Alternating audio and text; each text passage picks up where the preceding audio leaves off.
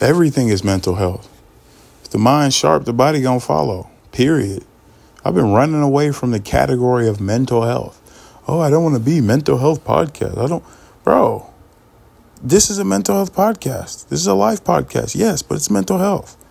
I'm part of the problem. I've just realized it. Like, mental health is already stigmatized as it is because I had the mindset of, oh, it's mental health and it's going to be seen as all serious and all. That's part of the problem. You have a notion in your mind, a conception, a whole way of thinking towards mental health that you shouldn't have. Does every community have this thought of mental health? For some people, it's like drinking water. Oh, it's just mental health. Mental health should be destigmatized. Me saying mental health should be like me saying basketball, because this is actually something we need every single day in my life. Mental health. It's just like health. Check on your health. Check on your mental health.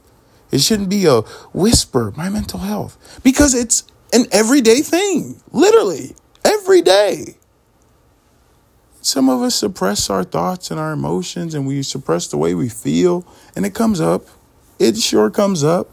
And then you look back at the week and you're like, damn, my mental health.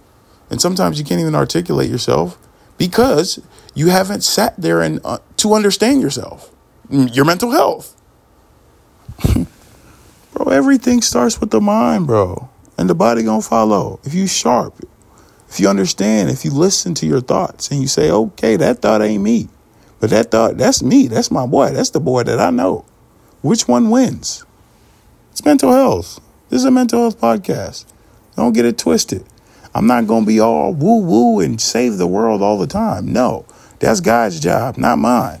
I'm going to be nuanced, but we're going to speak on the real, and we're going to speak on the silly and everything else as well, because that's part of the life.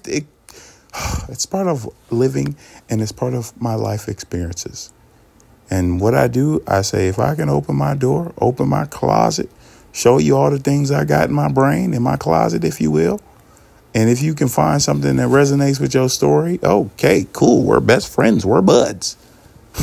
If God can get his glory out of my story, why wouldn't I show it? Why wouldn't I run and tell that? You think I ain't, I was going to say Michael Jackson, the best singer in the world. I'm going to run and tell that. I'm going to sing to you.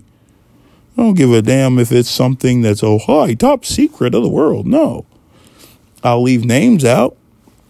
But I'm going to run and tell that if it got me in it. I've been in the process of reintroducing myself to who I was when I started this podcast. Life has misconstrued and taken on opinions and getting overwhelmed with other things. Nah, bro, this is my outlet, my boy. This is my outlet, and I don't care how it looks. I'm still trying to get everything nice and the YouTube and everything, but that was never the general premise of this anyways. I love storytelling. I love the idea to sit there with a guest and to have a conversation. I love conversation. I'm a curious guy as it is. I'm a twin, and I've always been curious. You say I got to wear this stuff that my brother wearing while he's smiling? Well, I'm frowning. I don't want to wear this. You saying my neighbor over there, Miss Josie, she got a nice big pool in the backyard and we don't? At age 3, let me go over there and knock on the door and say, hey, let me jump in right now. You saying when I go to this party right now and I see a whole little circle and everybody dancing, just because I'm young, I can't get in it? Shit. I'm going to get in there and y'all going to throw these ones because I'm Nigerian. And that's like custom to throw ones at the party when somebody dancing. So, hell, I was in the mirror the night before working on my moves just to collect the money at the party the next day. I've always been a curious kid. You said I can't get a D1 scholarship just because I'm this level right now. Shit, I'm not listening to you. I'm going to go prep school. I'm going to work. I'm going to grind. I'm going to get a D1 scholarship. And I ain't going to say nothing back to you while you sitting there cheering me on, sending me long messages while I'm at the national championship game. And I'm just like, oh, you telling everybody you believe. I knew you was going to be, boy, can you relax? That's life. But I'm a curious guy. So I like to sit down and have conversations, thought-provoking conversations, and get to the bottom of why do we listen to the negative voice in our heads that tries to steer us off of where we're trying to go.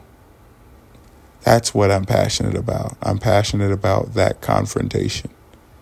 Because without confrontation, you will not get to where you want to go. The days of taking it are over. I'm not no crash dummy, just taking it. You're not a crash dummy, just taking it. You don't have to accept every thought that comes in your head. And this is where we reject and confront the negative thoughts that come into our heads with your big ass head. I got one too. There's a lot of space, a lot of wrestling space. Who's winning today? I'll ask you that. A lot of wrestling, a lot of punching. I'm doing the punching. I'm hitting first. Hey, you talking about? Bye.